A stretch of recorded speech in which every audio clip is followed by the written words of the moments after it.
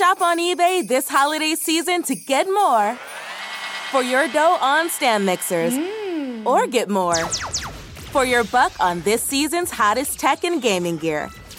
And on eBay, you can even get more bling for less cha-ching on jewelry. You can get more because you save more on premium brands with eBay's exclusive deals. Get more when you get it on eBay.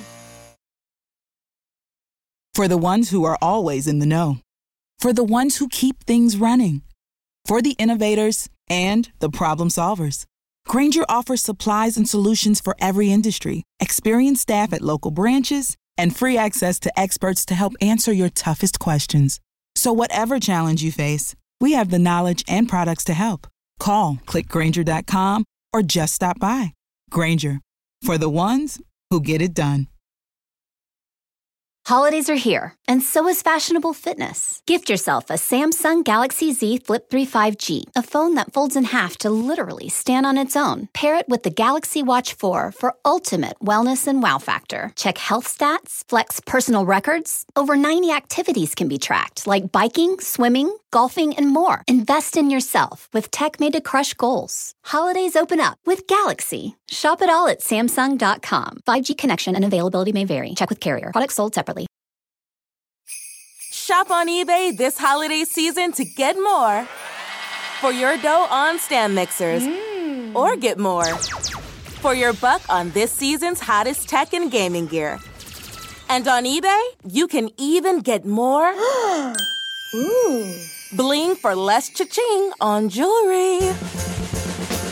You can get more because you save more on premium brands with eBay's exclusive deals. Get more when you get it on eBay. Hey everybody, it's Sam with Pro Wrestling Overtime, and I want to do something a little different than what I've been doing with some of the smaller promotions.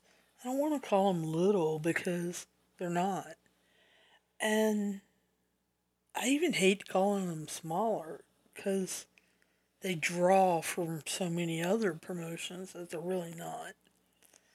I don't want to call them minor because the people that actually go to the shows and follow it, it's not minor to them. But on Friday night, I guess it was, GCW had a show. They had a double barrel Texas show. Friday night they were in Houston, and then Saturday night they were in Dallas. So we're going to talk about Friday night's show. It was called Fight Club Houston. And I think what we're going to do is talk topics. I told you guys when I started this new podcast, Pro Wrestling Overtime, I don't really want to review matches. Now, if I'm commentating live, then that's one thing. But I think it's better off if we really just talk more big picture topics that are happening in shows, storylines that are happening in shows. And so I really think that that's where we're going to go. I'm going to try it for this episode. We're going to see how I feel afterwards. And if you guys like it, you guys know you can hit me up on Twitter. It's Pro Overtime, 2 O's, Pro Overtime. Facebook, it's Pro Wrestling Overtime. It's a page, but you can messenger me from there. Pro Wrestling Overtime at Instagram, and then it's Pro Wrestling OT at gmail.com. So let's kind of start with Fight Club in Houston. The first matchup was Joey Janela versus Dante Leon. I saw Dante, like I've told you before, WrestleMania week. as part of the collective. I was semi-impressed with him, I guess. If you can be semi-impressed. I had heard so much of him, I guess I had expected more. I was actually shocked this was Joey Janela's first match back. If you guys don't remember, Joey Janela took a shot to the head that was pretty rough. He's been out, I would say 6-7 weeks with concussion-like symptoms. He was like the old days, the old boys that used to wrestle. I seriously think that when he got that concussion, he thought, I'll be out a week, maybe 2. That's why you kept seeing his name pop up. He's going to wrestle this person, he's going to wrestle that person. And it really didn't happen. They kept having to replace him or cancel. He became a commentator at a couple GCW shows. I think they even advertised him for Elevation, AEW Elevation, I think about 2 weeks ago. And they had to cancel him. He wasn't medically cleared. So, I guess it just shocked me that number one, Dante Leon would be the first guy that he would face. And number two, that it would be at a GCW show.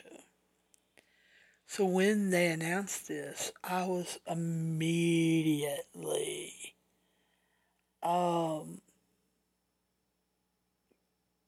wondering, was Joey Janela in his first match back going to do a death match? GCW run shows that are all death matches, as you heard me on Tournament of Survival. But on almost all of their shows, especially if you see Nick Gage advertise, there's going to be at least one death match. And possibly even more. And then there's going to be some matches, they don't announce them as no rules, but sometimes that's what it appears to be, is no rules. And then there are some matches that are really straight up technical wrestling matches. And I knew it was it wasn't going to be a straight up technical match. But both of them gave it their all.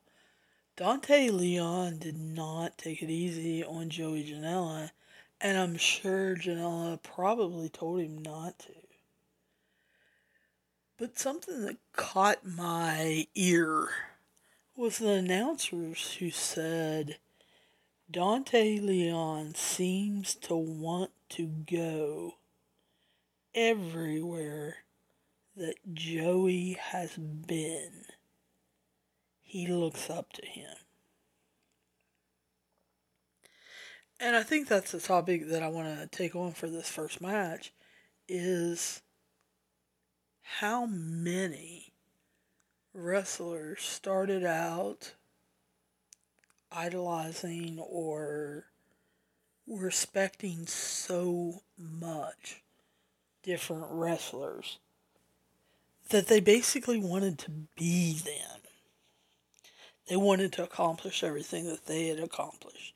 They wanted to win the belts that they won. They wanted to almost be like the wrestler that they looked up to, the mentor, or anything like that. And so I kind of started thinking, who would be like that? I don't think Dante Leon takes on a lot of Joey Janela's style. He does take on a lot of high flying maneuvers. But I think they meant as far as collecting the belts he had, going to a lot of the promotions he went to, being in different events. And then, of course, then that made me wonder, is he headed for AEW? Because I looked for him to be signed probably within a year, year and a half. Does he turn down Impact Wrestling or MLW or something like that, even WWE, in order to go where Janelle has been and go to AEW? And then I guess that led me to thinking, really, it has to be almost like a mentor. I want to be like my mentor, or I want to be better than my mentor. Or I truly think this guy is great and I want to achieve what he has. Because think about it. You have Randy Orton, who is Cowboy Bob Orton's son. And at no point in time did he truly say, I want to be like my dad. I want to go the same places. I want to be in the same events. I want to get the same belts. It was almost like when Randy got discharged from the Marines and he came to WWE from OVW, that it was immediately, I don't want to be my dad. I want to be better than my dad. And it's the same thing almost with Charlotte Flair. You know, she'll tell you, and has told you in books, she didn't want to be a wrestler. That's not what she went to college for. It had never crossed her mind. But then after seeing David and Reed, her brothers, and wanting to accomplish things that Reed could not, she decided to go into wrestling and found out that she had a love of it. But she's made no bones about it that she doesn't have to be in the same events as her dad. She doesn't have to be in the same kind of matches. Her dad was in a strap match. I don't see Charlotte really wanting to go after that. She's up to, I think she's an 11-time champion or a 13-time champion. Her dad's got 16. Do I think she wants to beat him? Yes, because she's a competitor. She competes at everything. She played volleyball at the college Division I level. So, I don't think that it has to be relation. I mean, when you look at Bray Wyatt, I don't think he wants to live up to his dad, Mike Rotunda's career. But then you look at Eddie Guerrero and Sasha Banks. She fell in love with him at 10, 12, 13 years old. she still watches his matches today. How he conducts himself, how he talks, how he portrays his character, the ring psychology, the different character movements he made throughout his career. He wasn't always lie, cheat, and steal. When you go back to his WCW days when he was running around with Chris Benoit and Dean Malenko, and when he was performing in Canada and in New Japan, I think in New Japan he actually even wore a mask for some time. I can't remember what he was called. Something, I think, Tiger. But had excellent matches against Chris Benoit. And I can see that with Sasha Banks. Not that I think that she wants to go wrestle in Canada, or she wants to go to Japan and wrestle, or that she wants to go to WCW, who doesn't even exist. I don't even know that she wants to obtain the same belts, championships that he did. I think it is more of a character thing. And when you go back and listen to some of Eddie Guerrero's interviews, or you read something on a website about him, or if you talk to Vicky Guerrero, she has her own podcast, and she's on a lot of different podcasts. She talked about how, yes, Eddie's character went through different developments, but basically, he stayed the same character. He got different wrestling moves or techniques that he highlighted at different points in his career, but he was always kind of a tweener. He might be a heel for 6 months, and something that the crowd got attached to brought him over to the babyface side. And he might do that for a year, and then all of a sudden he's the lie, cheat, and steal, driving the car that bounced and all of that. Well, when you look at Sasha Banks' career development, it's kind of like that. Think about it. She's always been the legit boss. She kind of is the same person character all the way through her career. Yes, she's been a babyface. Yes, she's been a heel. Me personally, I love her better as a heel, and I love her as an authoritative, dominating heel.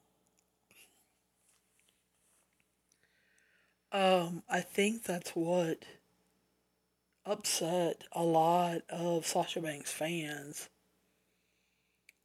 during the golden era of the pandemic, I would say from March to October, was the fact that she really, truly wanted to be the baby face of the tag team, of the friendship that evil heel Bayley had created, and so many fans wanted her to be a true heel. I remember saying that probably in May. I wish she would just turn full-fledged heel. Not knowing that either Sasha and Bayley had the vision of her eventually turning, or WWE did. But you got to see her in a different light, where she was the obvious babyface of the tag team or of the friendship. But she was still willing to cheat. But she was more apt to allow Bailey to do it for her. And so she really was crossing those lines almost on a weekly basis, kind of like Eddie Guerrero did. And so I find that really interesting when I compare that to Dante Leon. Is he going to follow that with Joey Janela? Is he going to have the same character, bad boy type? Or is it that he just wants to emulate where he went and championships he won? Or does he eventually maybe want to become his own character, his own wrestler, that when kids and teenagers see him, they don't want to be Joey Janela 3. They want to be like Dante Leon, who is extremely talented. So I hope what the announcer said that caught my ear isn't true. I hope that he really forms and becomes his own wrestler. Of course, Joey Janela ended up winning that match because it was his first match back. He was going to. Second match was Mysterious Q versus Matthew Justice. I told you last time it was time before last, when I had watched Matthew Justice, he had kind of impressed me. This match, the topic, and some of you may not even like this topic, because I'm sure you grew up loving wrestling during the Attitude Era. And who doesn't love Stone Cold Steve Austin? Now, I love Stone Cold Steve Austin. Number one, he's smarter than the average bear. He's smarter than what he lets on. I love the cocky swagger that he came down the ramp with. I loved his entrance. I love the stories that he told with Mr. McMahon. I know a lot of people, when they think of the Attitude Era, they think of D-Generation X. I don't. I think of Stone Cold versus Mr. McMahon. And I think if those two weren't part of the Attitude Era, I don't know that there is an Attitude Era. But see, I talked to a lot of my friends. They love the Stone Cold flipping people off, sometimes having to get beat because he's cussing, saying whatever he wants to his opponents, yelling at the announcer's desk, yelling at fans in the crowd. But they absolutely love, after he won, doing the beer bash, the double-fisted beer drinking. See, when I when I think of Stone Cold,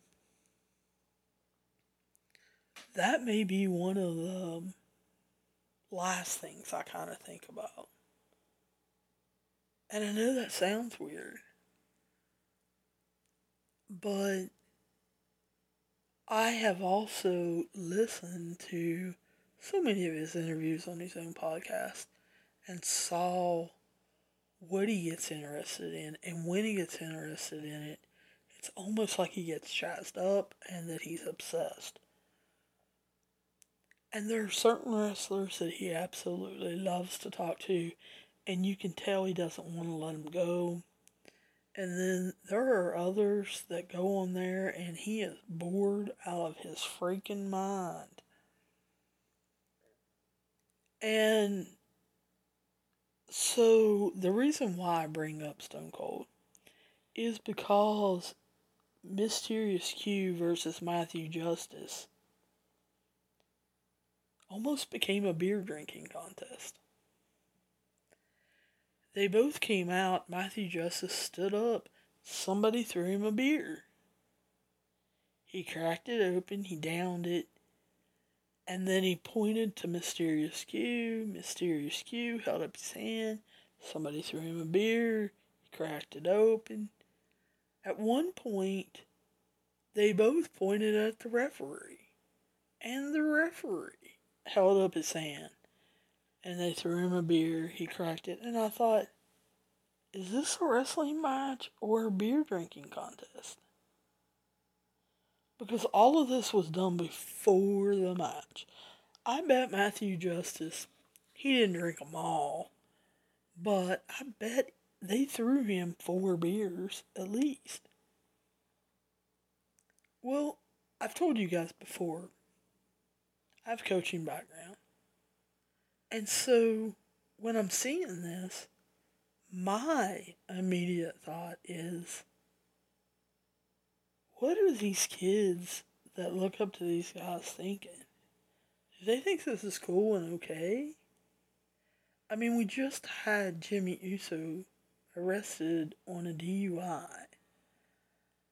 I'm not sure the referee, who is in charge of keeping them safe, and I know he took 1 drink, maybe 2. But still, what picture does that paint?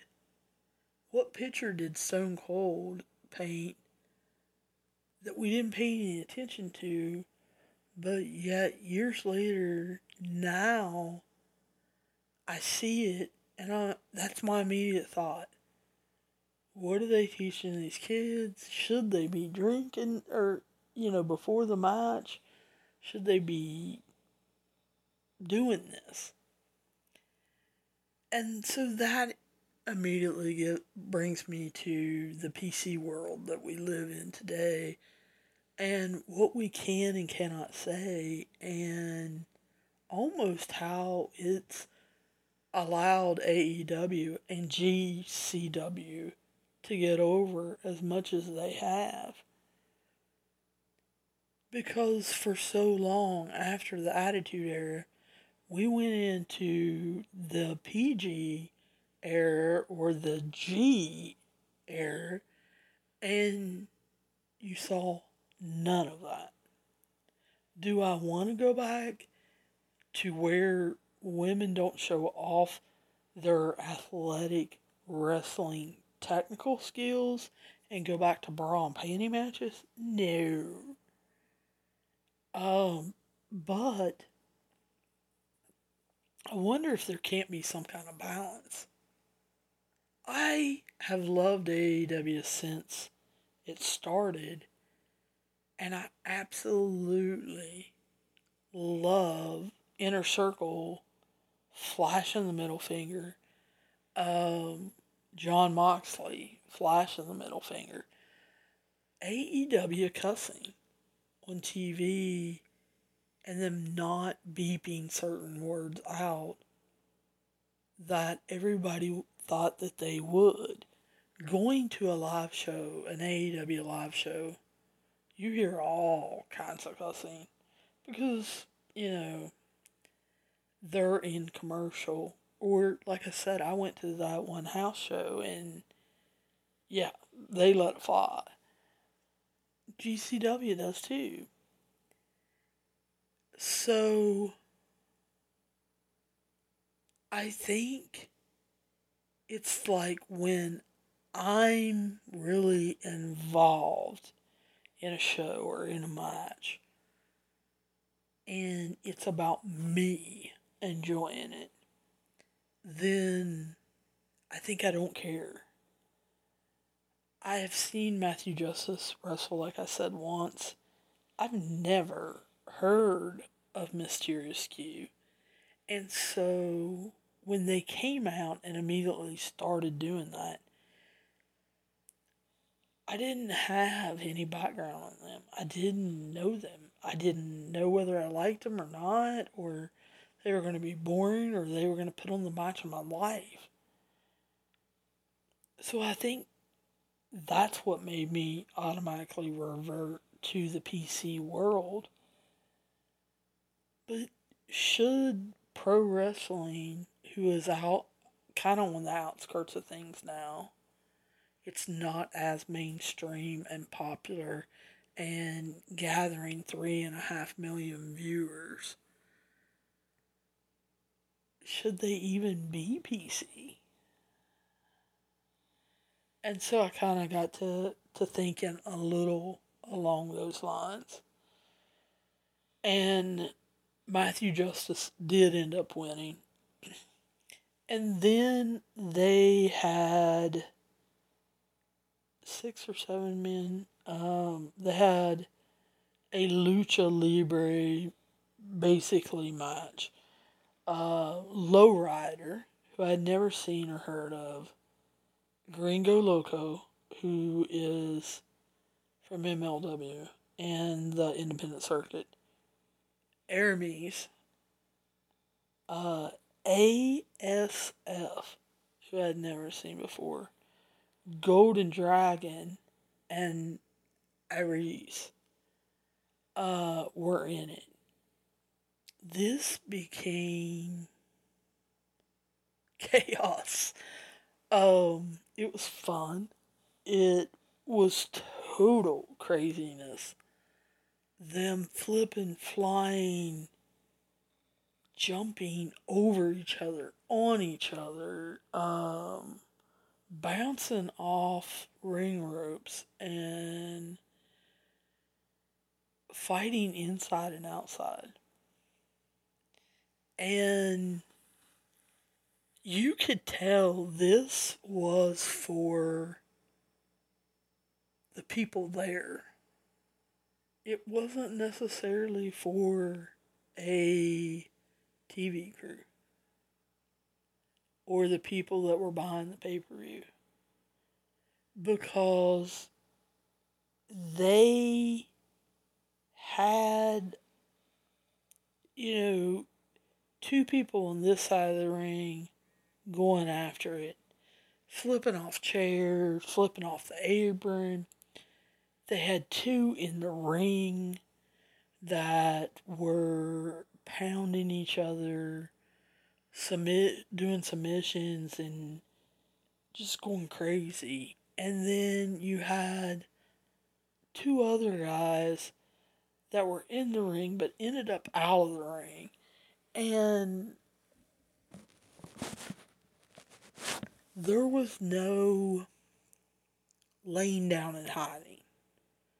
There was no, oh, you're on the outside, I am going to do a suicide dive, and I'm going to take you out, and it's going to be so bad, we now have to lay here for 3 minutes.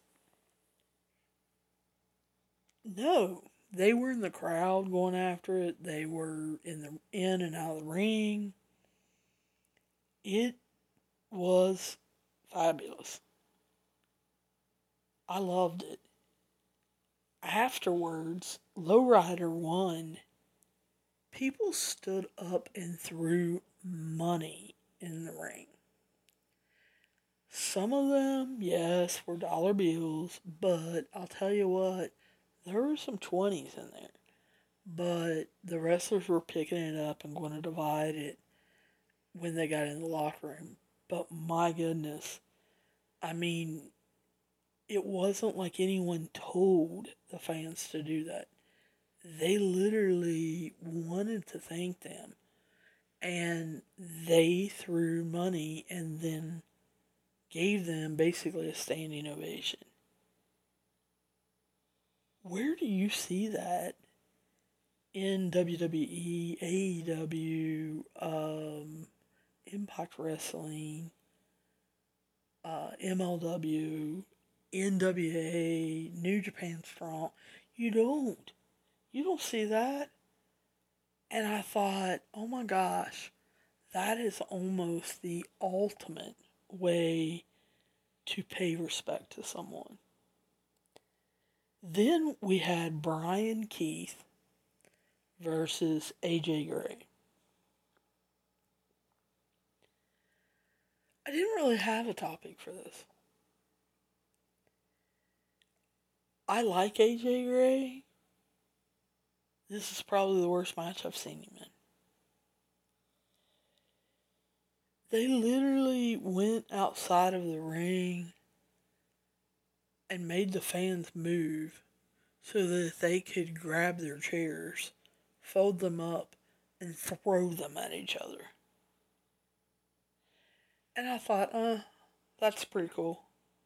Oh, you're going to throw it back. Okay. Oh, you're going to throw another one. And like I said, it went on for like a minute and a half, 2 minutes. And I was thinking, did I miss this? Is this what the match is? We're going to throw chairs at each other? I don't get this. Why is AJ Gray even doing this? And, it ended with AJ hitting him with 4 clotheslines in a row, pretty much decapitating him and killing him. But, of course, AJ Gray won. I couldn't think of a topic because I couldn't believe this match. Like I said, it's the worst AJ Gray match that I think I've seen. We then got Chris Carter versus Jimmy Lloyd. Jimmy Lloyd's nickname is a different kind of boy. And I kind of got stuck on that when they announced him because I was like, what does that mean? And so I kind of went off in Never Never Land and was pondering that. What does a different kind of boy mean to Jimmy Lloyd? Because I'm just now getting into and seeing his career. I remember doing the review for Jimmy Lloyd Degeneration F show WrestleMania week, and I thought the last match with Jimmy Lloyd versus Starboy Charlie was horrific, and I left. And I know some of you find that hard to believe, but I did. I just left. I was like, I can't take this anymore. It's too hot, and this is stupid. Then I see him the next time I see Jimmy Lloyd, and he's actually wrestling. Actually going through the motions, and actually putting on a good match. I see him in Tournament of Survival 6 in a death match. He came out as one of the ghouls. And I thought, well, that's cool. This match, because I was kind of spaced out thinking about it, I missed it. I was watching it, but I really wasn't. I love the ending of him putting a Joker driver on Chris Carter from, I think it was the second ring rope, and he put him through a door. And I was like, that is an awesome move.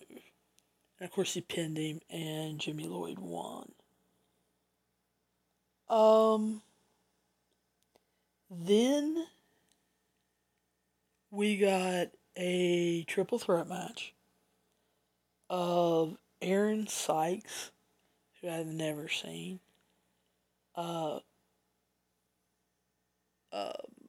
Facade and Sam Stockhouse. Sam Stockhouse, I guess a lot of people in the Midwest know about. He became a virtual sensation. He's from Tulsa, Oklahoma. This was actually his first televised pay-per-view, whatever you want to call it, match. This was his first match for GCW. And he is huge. I'm not getting into any kind of body shaming or anything like that. Alexa Bliss, please do not call me out on it. But he is a huge man. He is extremely out of shape. I don't know what kind of virtual sensation he became. I need to look him up on YouTube. But running around the ring, being in a triple threat match, they put him in a triple threat match, I am almost positive, so that he could take rest breaks. Because he went outside to kind of chase after one of them and get them in a hold and slam them. And he stopped and put his hands on his knees, was breathing hard, his face was blood red, and I thought, well, this old boy from Oklahoma is going to pass out right here on this pay-per-view. Now, he didn't, but I really seriously thought he was going to. It was kind of a crazy, violent match. I don't know if they actually put this match together. They were throwing each other through tables and doing stupid stuff. And the crowd, I think, got as bored as I do. Because I was thinking, can we end this? All three of these guys I am not impressed with. Especially the viral sensation, Sam Stockhouse, who ended up winning. Because right before he won, it really did look like the crowd appeared to be bored. They started chanting and pointing at Sam Stockhouse and yelling, "You sold out." And I thought, how did he sell out? I don't think he was making any money off of YouTube. Or, it may have been some. But if he wasn't the one shooting the video, or actually it wasn't under his account, he might not have been making any. He's now wrestling in GCW for the first time ever. I don't know that he necessarily even has a character. And they're telling him he sold out? Why? Because he's on a pay-per-view? Why? Because he decided to wrestle for GCW? Yeah, I don't think that rates a "you sold out" chant. We got Jack Cartwheel versus Ninja Mike next. I was truly looking forward to this one. I had saw the last show that I had watched how athletic Jack Cartwheel was. I've been impressed with Ninja Mike since I saw him at WrestleMania week. They did not mesh.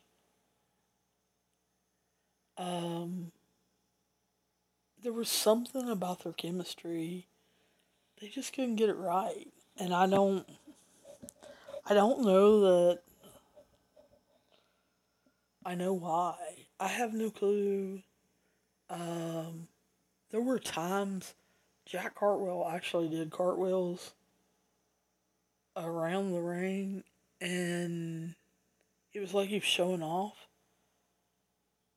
because Ninja Mike stood there and just watched him. He wasn't using them to lead into another move to get Ninja Mike. He was just doing cartwheels. And I thought, this is stupid. Towards the second half of the match, they actually started semi-paying attention. And it almost appeared that Ninja Mike wanted this over. And Jack Cartwheel wasn't ready for it to be over. Now, Ninja Mike hit an awesome Spanish fly and then turned it immediately. And I do mean immediately. He hit the Spanish fly and immediately transitioned to a submission move. And I thought, wow, I don't know that I've seen that kind of transition from Ninja Mike before. I've seen him be fast, I've seen him be quick, I've seen his athletic talent. But that was a technical wrestling move. And it really impressed me. And of course, Ninja Mike won. Because the next night in Dallas, Ninja Mike, who had been calling out Joey Janela, and Joey Janela had been calling out Ninja Mike, their match had been scheduled twice before and had been canceled. So they were actually going to do it in Dallas. So both of them needed to win in order to set that up. Then we got Effie versus Gino Medina. I'll go ahead and tell you so you don't even have to worry. Effie won. But what I was looking at, I have no notes on this match other than Effie won. But I think the thing that impressed me and that I kept going back to over and over again during this match was Gino Medina and how he looked in the ring. I originally saw him and knew him from MLW. He had a 3-match, of course it was 1-1, and they had to have the rubber match with Gringo Loco. Both of which are second generation lucha. And I was shocked that he was taking one Effie. I had no knowledge that Effie had some lucha training in his background. But I think, like I said, what I kept going back to was Gino Medina on MLW, I feel like plays a beta character. He definitely was when he was in the Dynasty with Richard Holiday and Alexander Hamilstone. But then he kind of became whiny, sniveling character with Gringo before the first match, and I don't know that he ever really truly got aggressive or anything.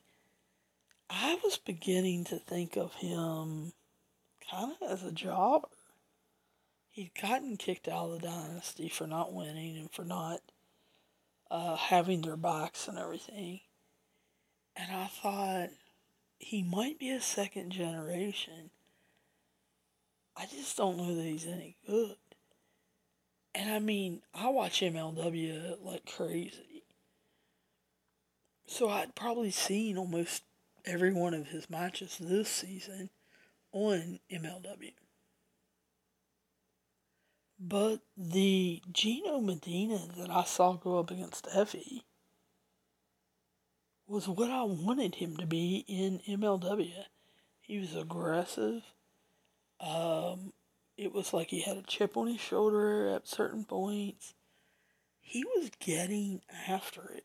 The announcers were talking him up as far as saying that the rest of this year and the first part of 2022 should be his season. He should be able to show this and get people interested. Fans were chanting his name. The female announcer, Alicat, was blowing up about his physique and how much he had changed it and everything. But it was like I was seeing a brand new wrestler. And I thought, is this how he wrestles on the indies? Or is this what he is normally like? Now, the last match of the night was the main event, and I think everybody but me knew why it was a main event, knew why they were excited, and I did not. I plugged this match, I think last week, without knowing the gimmick. I know you're thinking, Sam, you know the gimmick. It's a death match. Yeah, it was. But it was against Sadika, who's a woman. That part I didn't know. They pumped her up to be the biggest, baddest person that Nick Gage had basically challenged. Nick Gage came out, of course, to his chants and proceeded to utterly destroy her. He did not care that she was a woman. I don't think he cared about her reputation. He smashed light tubes. He knocked her into tables.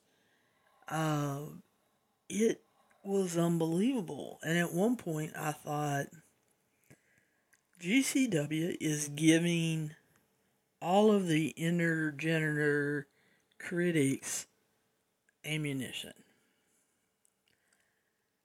Well, no, they weren't. Because he made one slip that the announcers caught, and she started her comeback. I could not believe it. She started using her power. She got amped up and was throwing him through tables, busting. He put, I think, 4 light tubes down his shirt from armhole to armhole, actually. And then she drop kicked him. She had his head bleeding because she took a light tube and was carving into it. She hit a corkscrew splash off the top rope. And I thought, after all she's done, she did that and he's dead. Because she immediately moved and hit a pile driver. And I was just like, this is one of the ultimate matches that intergender wise, that I've seen, especially with it being a death match. I was sitting here in total amazement. I know GCW does not see sex or color or If you want somebody, you need to tell Brett and you need to call him out. And they'll make a match. They may need to figure out how they're going to build it and where it's going to be on the schedule. But they don't care to make a match. This match, like I said, started off slow. And like I said, I got a little concerned. Nick Gage was dominating like he usually is in the outside events where he's taken on a lower to mid-tier, newer wrestler. She came back, and you saw why she was the big, baddest person that the announcers were talking about. But again, she made, I think, 2 slip-ups. Nick Gage took advantage of it, and he won.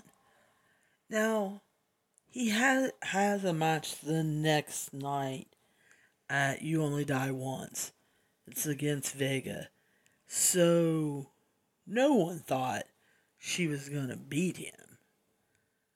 But they told such a compelling story, and the announcers told such a compelling story, that I was on the edge of my couch thinking, are they going to swerve us?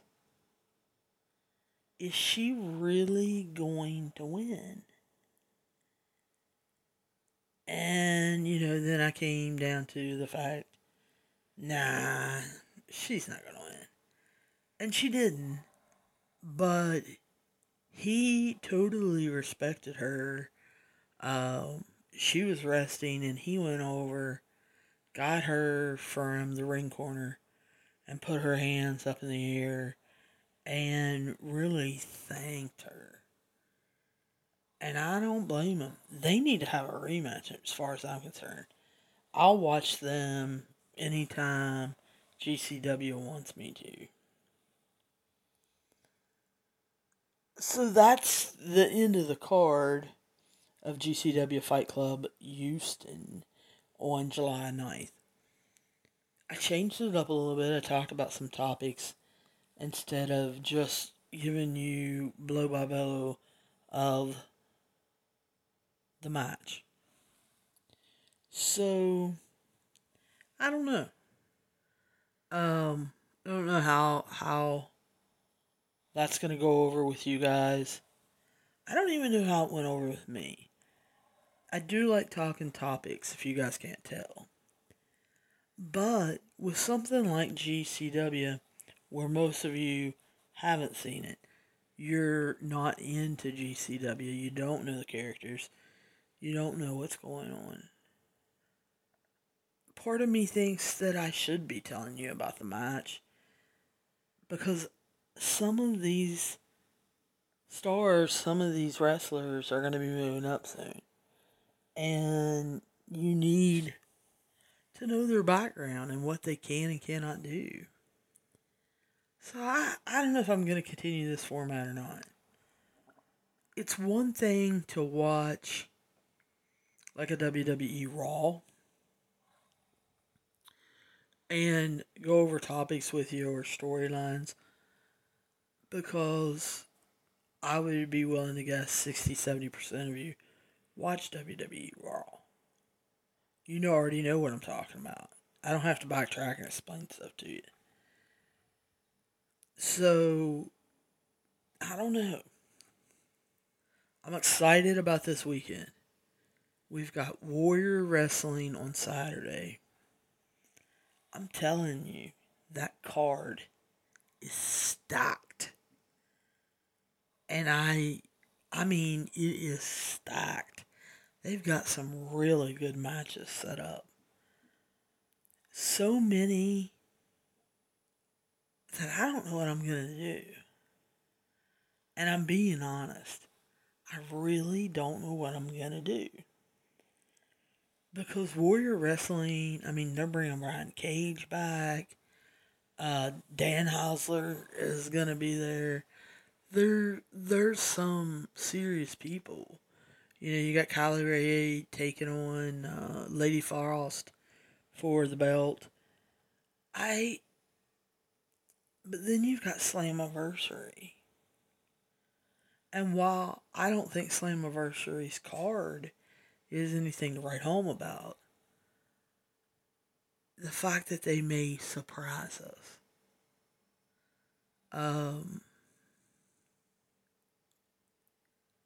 That's what I live for in wrestling. Them introducing a new wrestler that I had no clue was going to sign with them, like they did Malachi Black in AEW. So, I don't know which one I'll watch, because they're both pay-per-views. I will watch both of them, but I guess, which one do I watch first? And then on Sunday, we've got Hell in a Cell. Or, excuse me, Money in the Bank. I'm not interested in that at all. It's gonna be rough. I was really hoping that Carmella would win the briefcase for the third time in a row. And, of course, Bayley got hurt, so they stuck her in a match with Bianca. A lot of people figure Sasha Banks will be back on Friday and will be in the Money in the Bank match on Sunday. Well, I'm going to tell you right now, people, I don't see her winning it. I really don't. I think that they tease her winning it, but then they swerve us. But I think this weekend coming up is going to be unreal. And I'm kind of waiting and watching to see what they do with Jimmy Uso. Because I don't think they're going to do anything. But that's kind of where I stand. Write me, prowrestlingot@gmail.com. Tell me whether you like this new format. Do you want me to do like I did in the Joey Janela Dante Leon? Instead of telling you every flip they made, taking the topic, talking about Dante Leon, comparing himself and trying to emulate Joey Janela, kind of like how Sasha Banks has in her career with Eddie Guerrero? Or do you like me actually just calling the matches? So, just let me know, and I will be talking to you guys soon, and I'll see you down the road.